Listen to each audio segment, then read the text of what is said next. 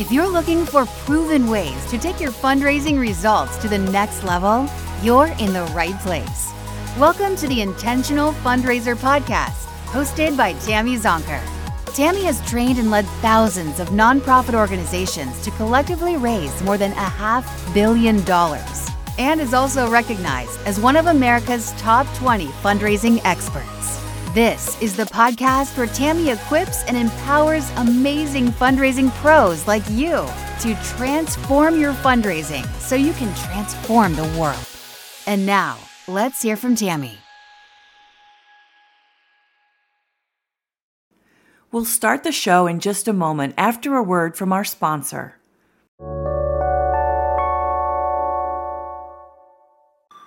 Support for this show is brought to you by our friends at Bloomerang. Bloomerang offers donor management and online fundraising software that helps small to medium nonprofits, just like First Tee of Greater Akron, a nonprofit that empowers kids and teens through the game of golf. After just 1 year with Bloomerang, First Tee of Greater Akron doubled their unique donors, improved donor stewardship, and raised more funds. Keep listening to hear how they did it, or visit bloomerang.com/intentional to learn more. Again, that's bloomerang.com/intentional.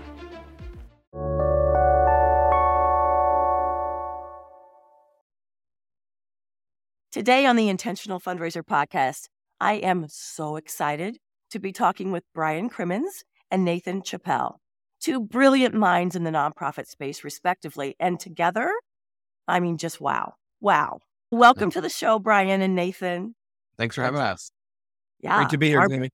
Our pleasure. Let me give you a little intro to these gentlemen, and we'll start with Nathan. As a thought leader, public speaker, author, and inventor, Nathan is one of the world's foremost experts on the intersection between artificial intelligence and philanthropy.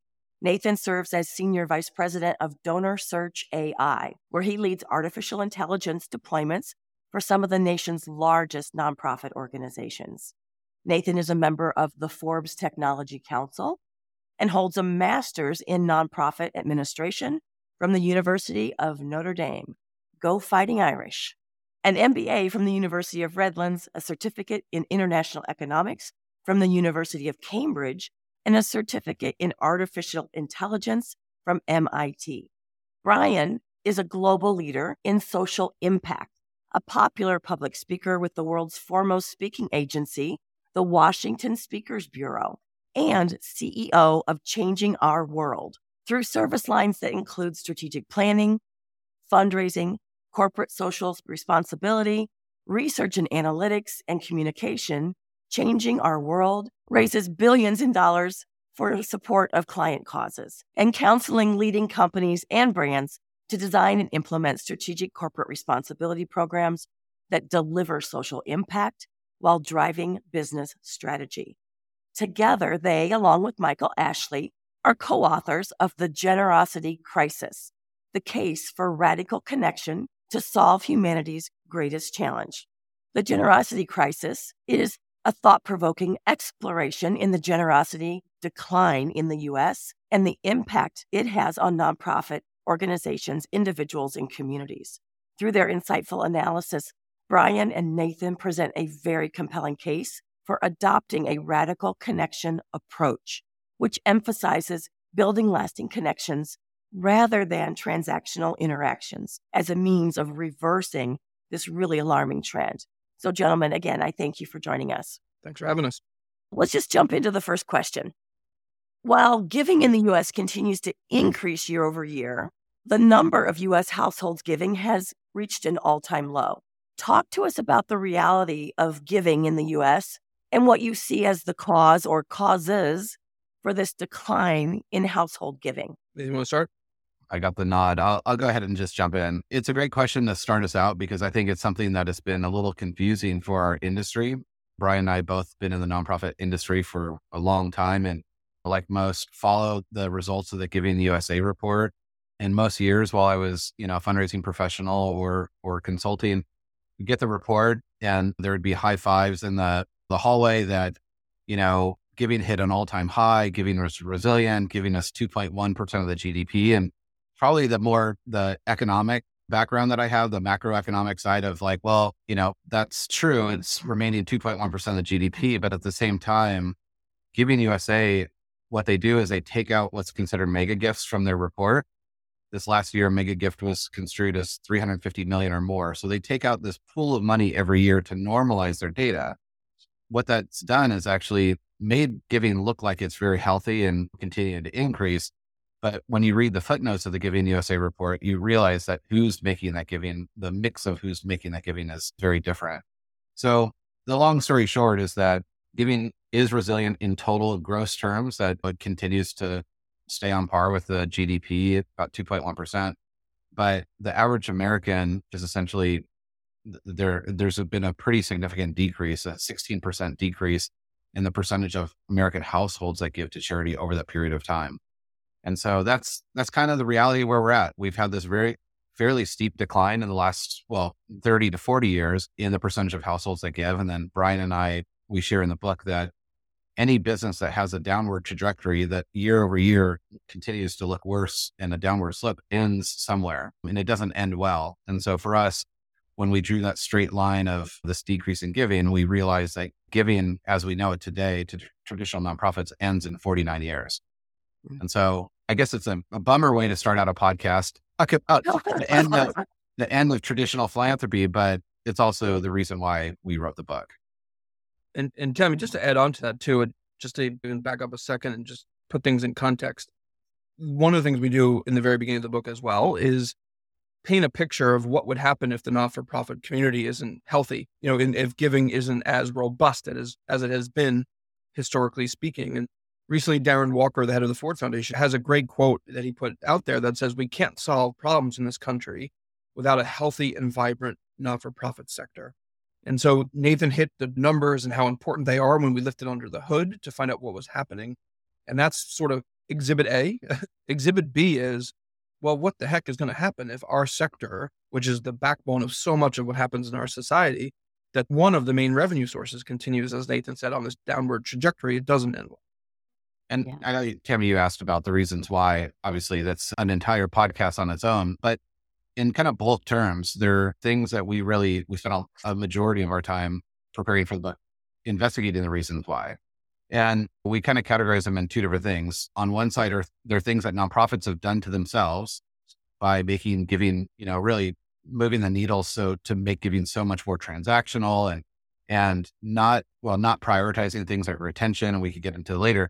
And then there are things in the other bucket that have been done to them. I mean, there's things like the crowding out effect and decrease in religious participation and government intervention. So there's both sides. It's kind of this perfect storm of the confluence of lots of factors, probably 30, 40 different factors coming together that have allowed the average American to just opt out.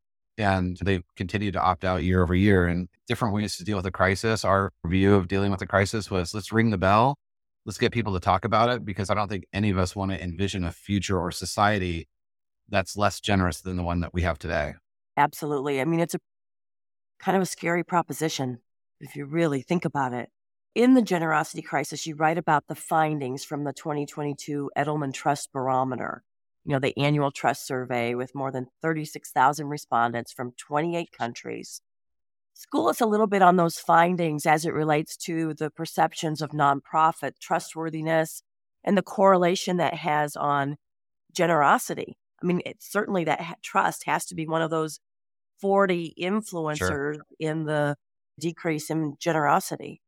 Yeah, and you nailed it. I mean, we've often said, Nathan and I and others have said it to us, trust is, in a sense, the currency that which the not-for-profit sector is on, and it really prides itself on. And when it's going really well, that's a big factor. Well, we have a declining trust in our society. We have declining happiness in our society. And now back specifically to the Edelman report, it just came out, I think, this week or maybe last, the 23 version of that report. And what it did is it continued the findings and the points that we make in the book. By that, I mean, the companies in the last 3 years have gone up 19 points on their ethical score. The two main axes is ethical and then the competency. They've always been companies, they've always had that edge, if you will, over not-for-profits on the competency. They have skyrocketed in the ethical point of view from consumers or everyday people like ourselves. And they've done that intentionally, which is something we talk about in the book. They have positioned themselves to have shared values with us, to have or to promote or to talk about the partnerships they have with not-for-profits, the impact they have in society.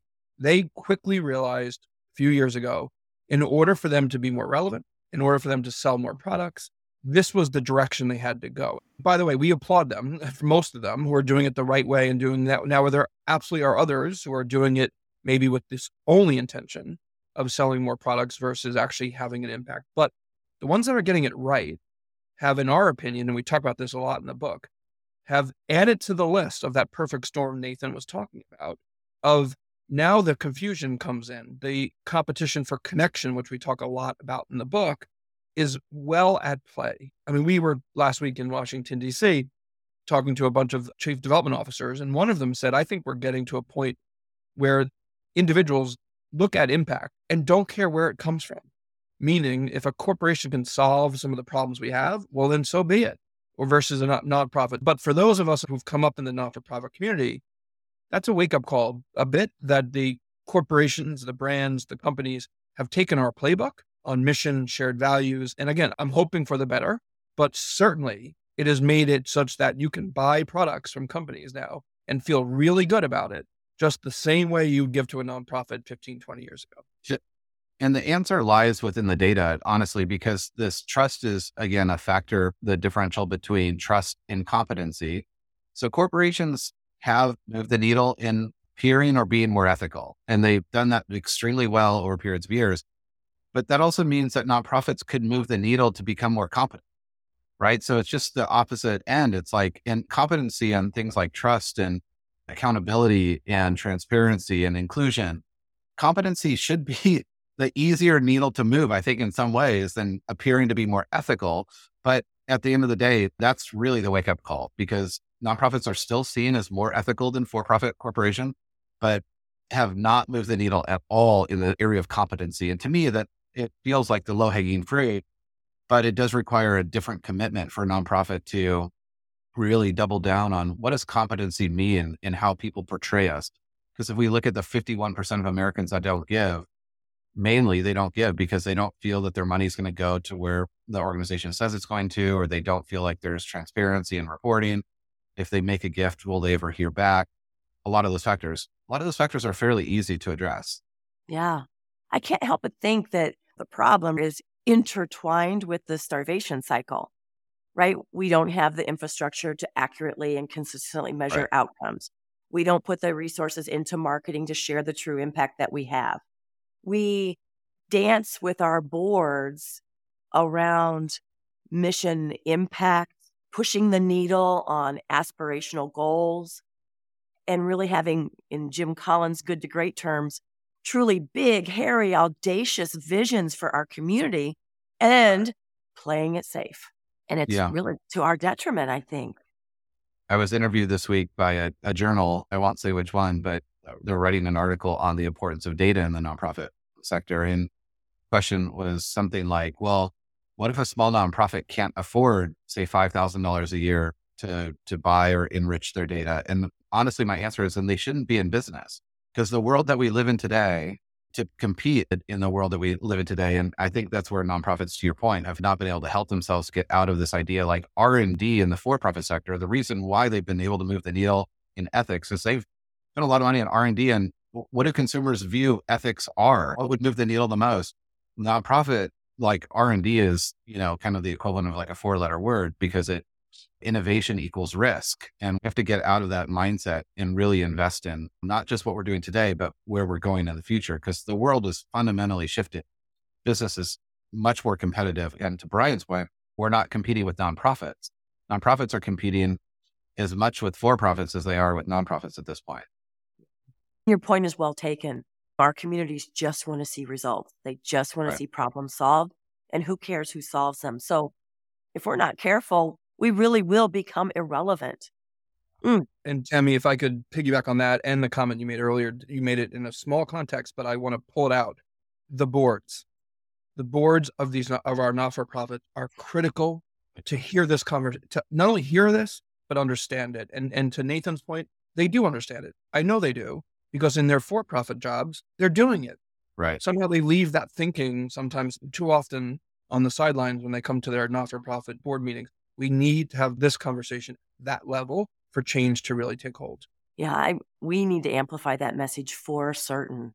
And I really think board members would welcome that. To your point, they have that same philosophy and mindset in their own businesses, whether they are entrepreneurs and business owners or they are executives in larger companies. And yet I think it goes back to like the perception of nonprofits. Right. Like they're these great little organizations trying to make a difference, like slogging along. And oftentimes we don't invest in adequate salaries to truly attract the best and brightest. And then sometimes we do have the best and brightest on our staffs. And we sometimes, with our best intentions to contribute to make a difference as a board member, we minimize the expertise on staff because we think being a board member means I have to have all the answers. Yeah. It's really tricky. And actually, I heard last week from a fairly large consulting firm that, I work in artificial intelligence, my kind of day-to-day job. And the request for AI for nonprofits is not coming from the nonprofit. It's coming from the board, because to that point is those board members are working in corporations or leading corporations that have understood that the world is much more nuanced and that AI is not a fad. And so it's been interesting to see how boards are really kind of driving that change as well within the organizations. It's a wonderful point. And, I think that for some nonprofits who really haven't delved into artificial intelligence, right? It's like, oh, one more thing. I don't know anything about this. Oh, let me just put my head in the sand and see if this thing really sticks. So maybe on the surface, it would seem that radical connection, which really speaks to like human to human, right? Right. Personal relationships, radical connection, and artificial intelligence, it would seem on the surface that they're in opposition. And we know that that could not be further from the truth. So school us a little bit and our listeners about how they work hand in hand to move the needle. Right. Tammy, when we were getting to this aha for us of the book, which ultimately became Radical Connection, we realized, and I loved how you said it, it's people to people, it's real, authentic relationships. We felt we needed a different name or term for it, hence why we came up with Radical Connection, because of the world we live in. And a lot of the things we've already touched on, the association or even connection, we just didn't feel hit what we were trying to explain. We had to go beyond that, hence the Radical Connection. And so we actually in the book create a little bit of a framework which looks at what we call association and affiliation, and things like surface level, an organization a little bit, you mentioned it maybe in passing, etc., to then the radical connection, which is where one of the things I love saying, it's when you have it's I know you and you know me. There's a two-way street between you and the organization, you and the leaders of the organization. I love Nathan said yesterday or 2 days ago in a presentation we were giving, radical connection is the type of thing that when you're at a social event, you're talking about the organization, you're smiling, you want to explain it to other people. It is that deep, visceral connection. But you can only get there when you have that, like we said, that two-way street. And so that became the framework, which to your exact point, Tammy, is so well supported with data and AI and machine learning, which I'll let Nathan dive into some more. Yeah, so just to flip over onto the AI side, one is AI has this ability to really understand really complex, using tons and tons of data to like understand the nuances of things. And so I've been working in this field since 2017. And when we've loaded several billions of dollars in transactions, so 1,000 data point per person, millions of times, we know more about why people give than ever before. And by the way, they don't give because they're wealthy. And our very first data science project was wealth is less than 10% correlation to whether someone actually makes a gift. And that's a big revelation for our industry, because our industry is for 40 years or so prioritized, well, my best prospects are the ones that are wealthy. And therefore, I'm going to try to convince them to give at any cost. At a certain point, there'll be a breaking point. Either they'll break or I'll break. And that's kind of how fundraising has been conducted for a long time. AI has this ability to really understand and essentially measure connection. And so the type of AI that we've developed or I've worked in since 2017, all it removes wealth from the entire equation, and it measures Brian's connection to an organization based on things like, is he volunteering, or is he making gifts, or is he opening emails on certain days of the week? If he goes to the symphony, how often does he go and how far is he willing to drive? Does he go only on weekends or does he go during the day? If you're in a university, it's how many sweatshirts in the bookstore have the school logo on it that you're wearing. And so AI, to be honest, is, we struggle with this a lot in the book, the only scalable solution to reverse the generosity crisis. Because the only other alternative that was not very practical was, well, tell people to go back to church, because no matter what religion you belong to, if you participate in some sort of organized religion, you're twice as likely to give and you give twice as much. But we knew from day one that was not going to be a popular message to go tell people to go find their soul. At the end of the day, AI is measured on the axis of precision and personalization, and using AI to be personalized and also to be very precise, that it's the entire world is not your oyster. Not every donor is a potential donor to you. Not every person in your community. It's really using the technology like the corporate sector works. And Brian shares this analogy. Nike is no longer trying to sell shoes to everyone in the world. They understand their demographic and their persona of their buyer so well.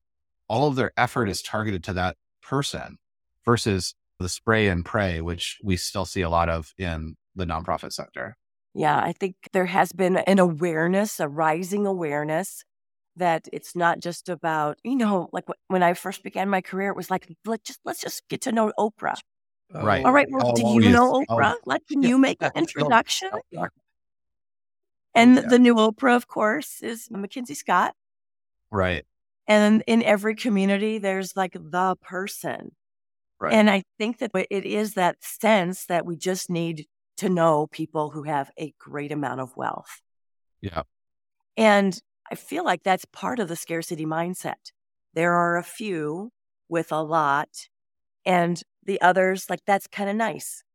Like, right? And that's what we're seeing in the Giving USA and the fundraising effectiveness data, right? We've been spending so much attention on the larger donors, and hence we retain a bigger percentage of them. And those donors at the smaller gift values are the ones that are rapidly hemorrhaging from our donor files. To reference Tamsin Webster and the red thread, like if there's a thread or a common thread that we can pull throughout all of that, is that there is a pervasive scarcity mindset. Yes. And you've said it in the book that so many of us believe we're competing for dollars, and you say, no, we're competing for connection. And not only is artificial intelligence one of the ways that we can really assess connection, that those people with the deepest connection could kind of rise on our radar, right? Because there's just not enough time. We're not staffed, and nor could we do this hand to hand, one by one, sorting through, looking for the needle in a haystack. One of the other things that we've begun to recognize is, regardless of gift value, length of giving, loyalty is one of the most important things that we can not only measure, but also recognize and curate. Absolutely. Yeah. Yeah. And just real quick on that point, it's interesting because AI is able to pick up on really small nuances of giving patterns. Essentially, we call them giving streaks, because if a person is giving more frequently, either more dollars or less dollars, but in a shorter period of time, that's different than giving more episodically, and being able to track that essentially in real time. And essentially the idea is that there's really no such thing as donors or prospects. And this is where it's like hard to get our mind around, but there are people that have a degree of affiliation to your organization, regardless if they give or not. The fact that they gave doesn't mean that they're not nearly as loyal as someone who cares about you deeply and shares about you with all their friends and neighbors. So this idea of like getting away from like the thing that attributes people as donors because they make gifts versus there are people that have a degree of connection to your organization, and their ability to either lean in or pull back from your organization every day. They might open up emails, or they might share something, or they might make a gift, or they might volunteer. I think we in our industry have pigeonholed people into like groups and in large segments, and versus say, look, every person is an N of one, like how they do clinical trials. Every person is an N of one, that every treatment will be unique to that individual based on their own DNA and their genotype. And we really pulled the lessons from this idea of precision medicine. And we talk about this idea of precision philanthropy. that treat every single person, and you can now because of the technology and data that's available, and measure their connection to you. And then to your point of like finding the things that people really resonate with to the point that they will be lifelong donors. Because this is the other, I think, big takeaway on this is that when we try to acquire donors at any cost, and this is a majority of my career, acquire a donor at any cost, often you lose money on a per donor basis, but in aggregate, you make enough people stay with you that it kind of pencils out.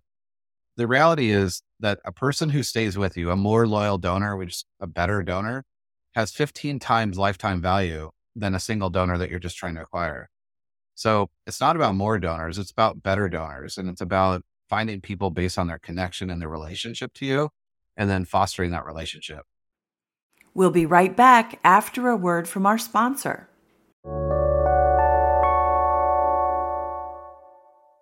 First Tee of Greater Akron needed to switch from an outdated donor management system to something more user-friendly. With Bloomerang, they found that and more. Here's Executive Director Josh Smith sharing what he likes about Bloomerang. We love Bloomerang because it's very user-friendly. We're able to do more because our daily tasks of thanking donors and sending thank you notes have been cut more than half because of Bloomerang. Year over year, we have raised more funds. So obviously, I think Bloomerang's been a huge part of that. By investing in a donor management system that they actually love using, First Tee of Greater Akron was able to raise more funds and continue creating lasting change in their community. To listen to the full interview with First Tee of Greater Akron, visit bloomerang.com/intentional or click the link in the show notes.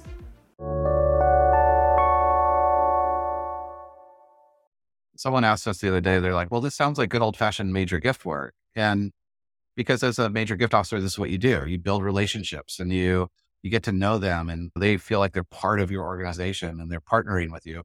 And it is true, but you have to be able to do that at scale. You can't hire 200 gift officers to max out your pipeline. You have to use technology to then help you do that scale much more efficiently. Yes. And I just led a 2-day course with an AFP chapter. It was the AFP Fundamentals of Fundraising course. These were fundraising professionals who've been working in the field for less than 4 years. And over, I heard the question but there are some donors who just won't call me back. Or I say, I want to come out and visit with them and share the impact of their giving. And they say, oh, no, don't spend your time on me. Spend your time on someone else. I'm going to keep giving. Thank you very much. And so what I'm hearing is that this radical connection and using technology like artificial intelligence, it gives us insights with donors who maybe we don't have a face-to-face, person-to-person deep relationship with, but we can still understand their motivations, their interests, Right. the shared values between us and them through the use of this technology. It's, again, to your point, how we can scale radical connection. Name of the game. Yeah. I would just add on to that too. When you think about what we're talking about now is a little bit of the here and the now, how to use it. Fast forward 5 years, never mind the technology will continue to improve. How not-for-profits are able to then simultaneously look at patterns of who ends up becoming one of their top donors. What were their attributes at 25, 35, 45 years of age? My point is you're going to be able to start to see who's coming into your stream if you're a hospital or a school or that are showing attributes, showing early signs of radical connection that will lead you to believe these could be one of your long-term supporters. And I think that is freeing the ability to be able to begin to think about that. Because when you start, as Nathan said, when you start thinking of, when that starts to become the way we frame up ways of engaging, that's entirely different than, as you said it earlier, and I'm right there with you, for 20 something years, I always went through the lens of wealth and then tried to figure it out. This is completely different.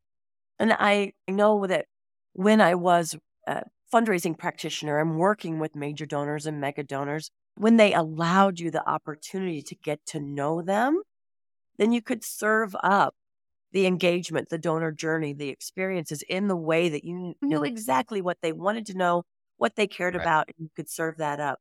And it got to the point where literally it's like, Tammy, you just get me, right? And again, that's what we're aiming for. Bingo. But to your earlier point, we just can't scale it without the technology. Speak to our listeners who are thinking to themselves right now, all right, I'm sold. I want radical connection.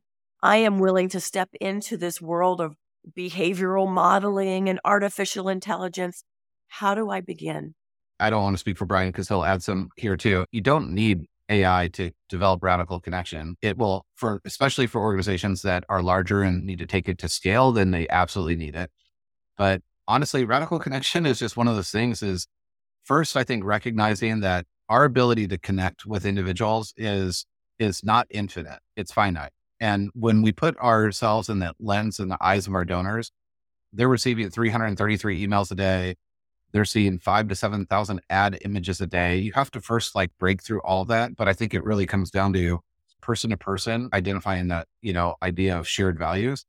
I think for organizations, they need to really take stock of how are they just checking the box with their donors versus how are they investing in relationships? And I think in our industry, and we can look at this through the lens of KPIs and annual goals. And if your KPIs and annual goals are based on revenue, you're prioritizing revenue, right? And that's how most executive directors or chief development officers keep their job because they hit a revenue goal. But there are things it's surprising to me how few organizations use a 3-year rolling average for revenue, which allows for a lot more donor centricity in the sense of, I don't need to fit a donor into my calendar because donors don't care about our calendar, by the way. So there's some really low hanging fruit things like 3-year rolling averages or KPIs that really incentivize retention over revenue. But at the starting point, it's organizations just need to sit back and take stock of how are we doing? If we really rethought what connection means to your organization and this idea of radical connection, and you kind of remove your biases about, we have a process where we check the box because this person who makes this size gift gets a postcard and this person gets a handwritten thing. Those are just processes.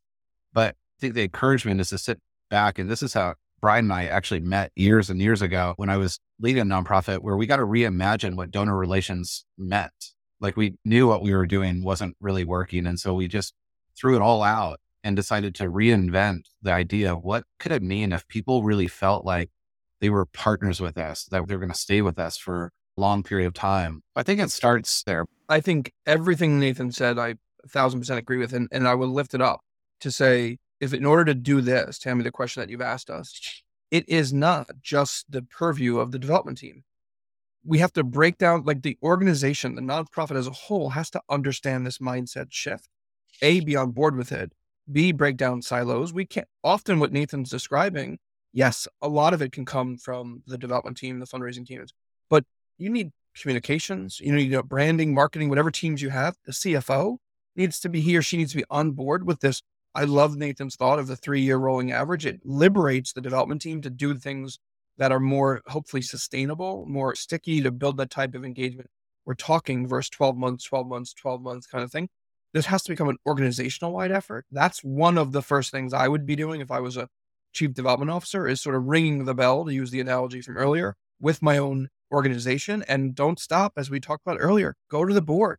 This has to be an organizational wide effort for it to truly take hold.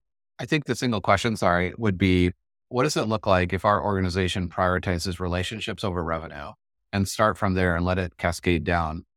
It'd be hard to disagree that that's not important, but much harder to do than it sounds. So what would it take to prioritize relationships over revenue for your organization? And isn't that what we do on the programmatic sides more often than not, right? We're prioritizing our students, patient care, kids, and the mentoring, whatever our mission is. Right. So it's really being a more authentic organization to naturally expand that into some of the philanthropy and marketing and finance and all the other administrative, so to speak, and the board. Yeah. I can't help but think too, that if we were really valuing relationships over revenue, we likely would not see the high levels of turnover in fundraising staff as well. What are your thoughts on that? One of the early ahas in writing the book when we got to this point was exactly that, Tammy. Nathan, I think, was the one who said, if you go about philanthropy and fundraising this way, we will probably see that churn and burn of chief development officers, major gift officers, because guess what?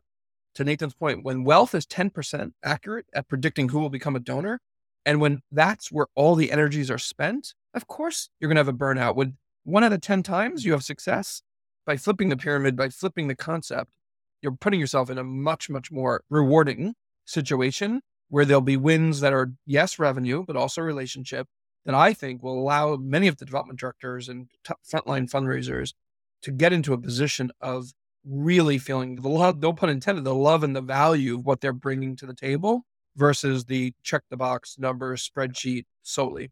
The metric of success has to change. I mean, if the metric of success for most, this is my total soapbox from 20 years in the fundraising world, is I have to hit an annual revenue goal to keep my job. It incentivizes a lot of bad behavior competitively and with each other internally, but also with donors in a way, versus if my definition of success is how many donors did I have last year that stayed with me? What is the net increase in adding to that pool? So you always have to grow, but it's not about just hitting this annual revenue number. That's how I keep my job. And 3-year rolling averages or KPIs that prioritize retention. Retention is probably the biggest challenge in the sector. I mean, this is really why these donors have fallen off over this last 20 years. And the thing is, no one's picked them up. They've decided to opt out of these organizations and they haven't come back. And that's a challenge because the metrics and the KPIs were not incentivizing that. Keeping that relationship was the primary goal. It was just, well, they gave us a gift this year, so I forgot about them because they're not going to give me another gift right now, or they've got a pledge or whatever it might be. It's just like, I'm on to the next person. But that's a major shift. And again, I think fundraising people resonate with that very well. I think executive directors and CDOs can resonate with it. I think it has to go higher, and the boards have to really understand, like, what are the long-term implications of what we're doing today versus what it could be if we built an organization that prioritized that retention and those relationships. Amen. Amen. To your point too, I think that even just beyond revenue, we've tried to incorporate KPIs that are still activity-based. So there's a quantitative version of it, but not necessarily qualitative, like how many gratitude calls, Right. how many face-to-face visits, how many proposals have you put in front of people. And so to your earlier point, it really does, in some cases, in too many cases, become that checkbox. Right. Like, yes, we had coffee. Did we have a meaningful conversation? Did we connect Right. values, deepen their Right. knowledge of impact or need? Maybe, maybe not. Right. So I really love the measurements of the 3-year rolling average, the donor retention, even the gift value upgrades, not necessarily for the exclusive measure of did we get more money, but Right. was their commitment deepened and reflected in their giving? It's a great way to put it. Yeah, absolutely.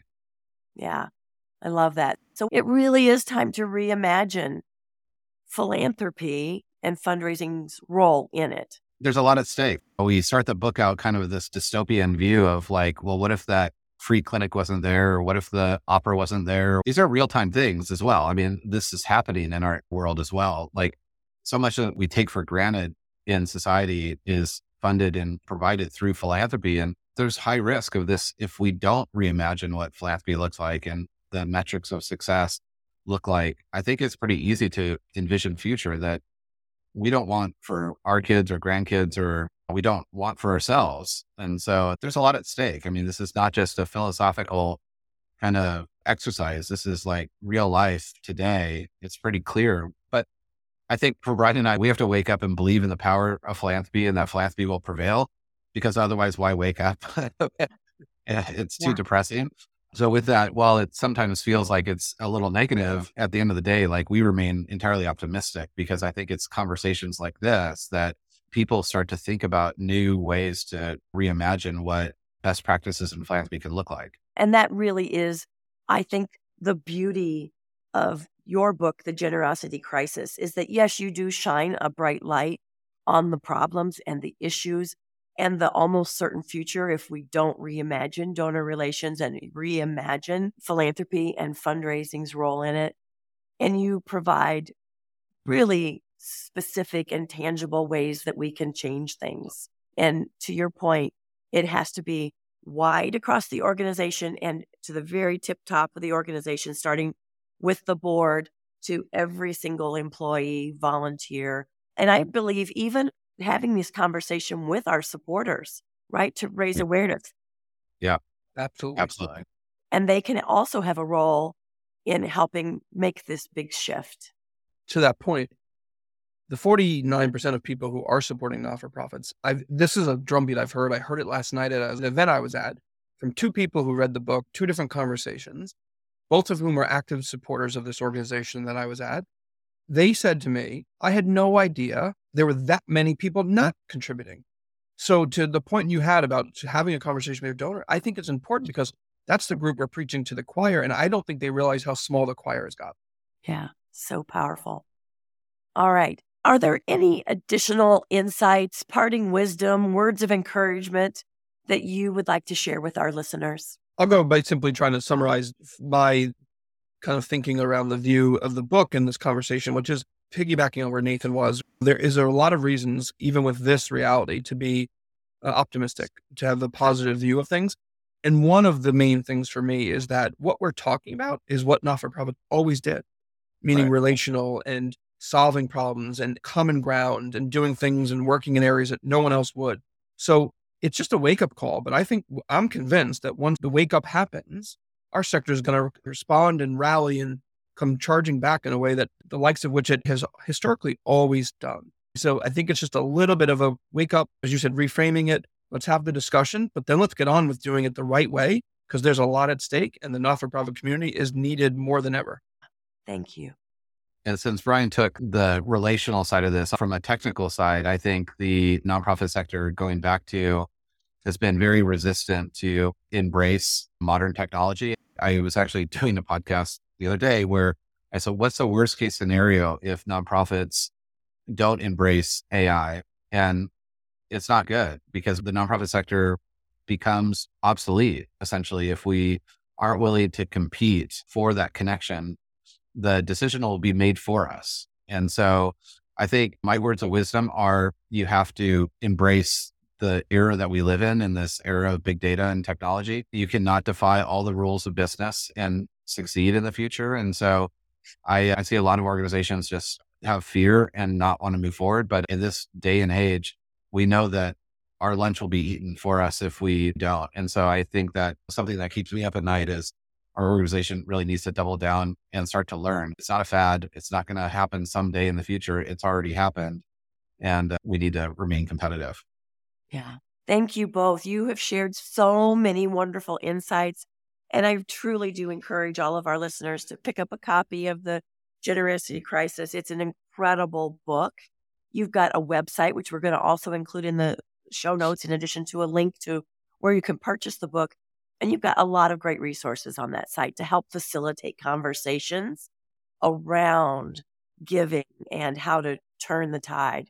So I thank you for all of that. Gentlemen, at the end of each episode, I like to ask a few rapid fire questions to provide even more value for our listeners. Are you game? Let's do it. Brian goes first. Brian goes first. All right. So Brian, first question, and then Nathan will have you answer the same question. Okay. What's the best fundraising advice you've ever received? Day one on the job, I was told people give to people, and I still believe it. Yeah. Timeless. I think I was going to answer the same way. First What day on he the job. said. Yeah. Very good. What book do you recommend to our audience and why? And it's okay to be shameless if you like. There's only one right answer to that question. No, I'll go a different way if that's all right, Tammy. I read a book that actually my brother referred to me about a year and a half ago called The $1 Trillion Coach. The subtitle is something like The Leadership Playbook from Silicon Valley's Bill Campbell. And it's a book about one of the people that had the biggest impact in Silicon Valley that many people don't even know his name. He's no longer living. But to me, the tenets of what I read, which was him being a true leader, I couldn't help but when we started writing our book and when we finished it thinking, well, he had nothing but radical connections with the people that he worked with and he led. And so it's a phenomenal book, which I would encourage everybody. And I feel as if there's some takeaways that it kind of found their way into our book subconsciously. Well, outside of The Generosity Crisis, I read a lot of weird books on like AI. I'm reading a book right now called Power and Prediction, which really sums up where we are in society in terms of this kind of what they call in-between times of embracing modern technology in everyday life. I think my number one go-to book, though, has to be Start With Why by Simon Sinek. Start With Why from a fundraising lens is just, it's such a grounding, kind of centering book of like a book of hope because it gets us back down into the simplicity of like why we do what we do. And understanding our donors' whys and even our own whys is one of the first steps in radical connection, I right? think it's such a good book to reread. Every time I've read it again, new things kind of come up depending on where I'm at in society and life. So I think I'd have to stick with that one. So good. All right. Excellent. What are the 3 most important traits a successful fundraising professional must possess? I think they're, in no particular order, credibility, authenticity, and optimism. I would add competitive, but authenticity and openness. And I would say a good fundraiser has to be competitive. Nathan, say just a teeny bit more about competitive. I've managed fundraisers for 2 decades, and those that are competitive internally, not with their colleagues, are the ones that are driven. You have to have that feeling of like wanting to get up in the day and make your own destiny. And if you don't, you could get really trapped in just only the relational and not really move the needle for the organization. So I think that is that drive that like gets you up, wants to accomplish something and to do better every day. Yeah, thank you. So really competitive with yourself. Like the Disney way talks about being 1% better every day. Yes. Yeah. Yeah. Very good. What is your favorite fundraising tool or application? Well, I mean, the inventor side of me, I've been on the forefront of AI and fundraising for a long time. So, I mean, I'm extremely biased in this, but DonorSearch AI, the tool that we have that measures, quantifies connection, and I'm obviously very biased, but it's so healthy for our sector. It really flips the pyramid. I'm happy to name others that I like, but I think our approach, the approach of using AI to measure connection is actually one of the things that we can help use to reverse the generosity crisis. And I know this might be a bizarre answer, but my answer to that question is the year and a half I had every week for 1 hour meeting with Nathan was my favorite, is my favorite application and tool. I learned, as you just heard him answer, so much about what's possible to do this the right way, as he just said. And so I've become a bandwagon, massive fan of the use of AI and machine learning for our industry in a way that I had no idea when he and I sat down and started writing the book. Amazing. And that's quite an acknowledgement of you, Nathan. Well, thank you. So good. What's your favorite fundraising conference or just conference?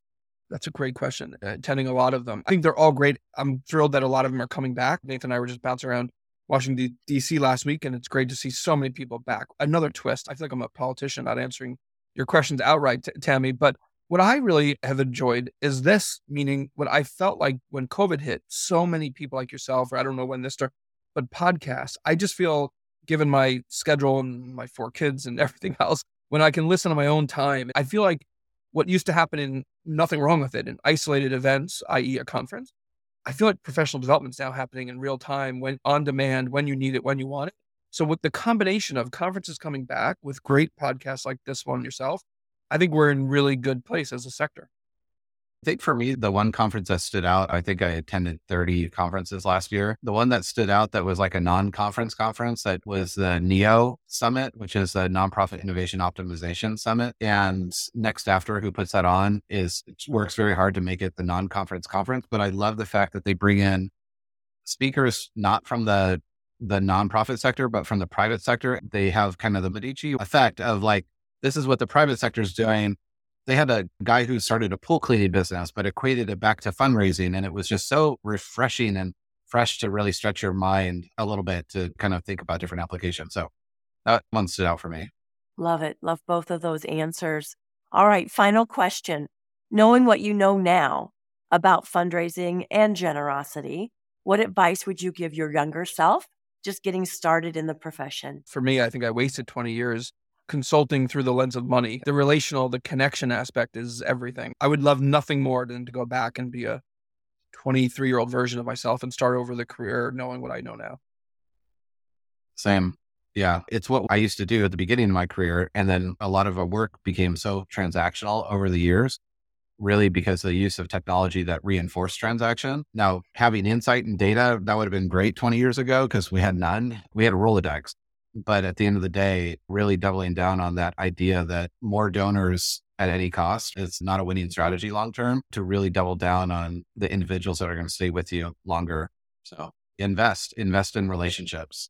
Invest in relationships. So good. I cannot thank you both enough. Thank you for today. Thank you, Tammy. Yeah, it was great to be here. Thanks, Tammy. Yeah, my pleasure. So if you want to learn more about the incredible Nathan Chappell or Brian Crimmins, the Generosity Crisis, or their companies, Donor Search AI or Changing Our World, we've included links in today's show notes. You'll also find links to the other resources that we've talked about today. And if you are planning to attend the AFP International Conference in New Orleans in a few weeks, I know Brian and Nathan will be presenting, as am I, and I'm so glad I'm not presenting opposite of you. I'm actually presenting the same day immediately following you. So really, everyone, please attend our sessions, introduce yourselves. I know Nathan and Brian would love to meet you as much as I would. So come and find us, say hello. And truly, thanks for listening to this episode of the Intentional Fundraising Podcast. And keep on transforming your fundraising so you can transform the world. And now for a final word from our sponsor.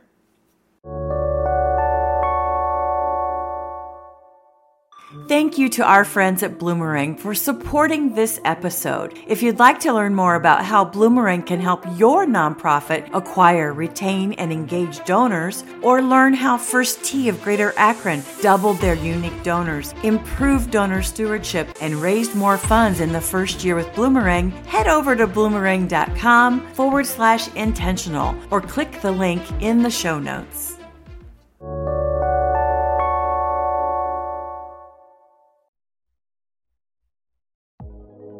The Intentional Fundraiser Podcast is a Fundraising Transformed original.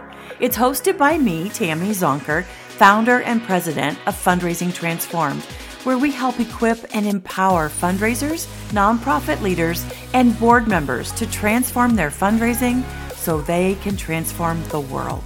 Visit fundraisingtransformed.com/podcast to subscribe to this podcast.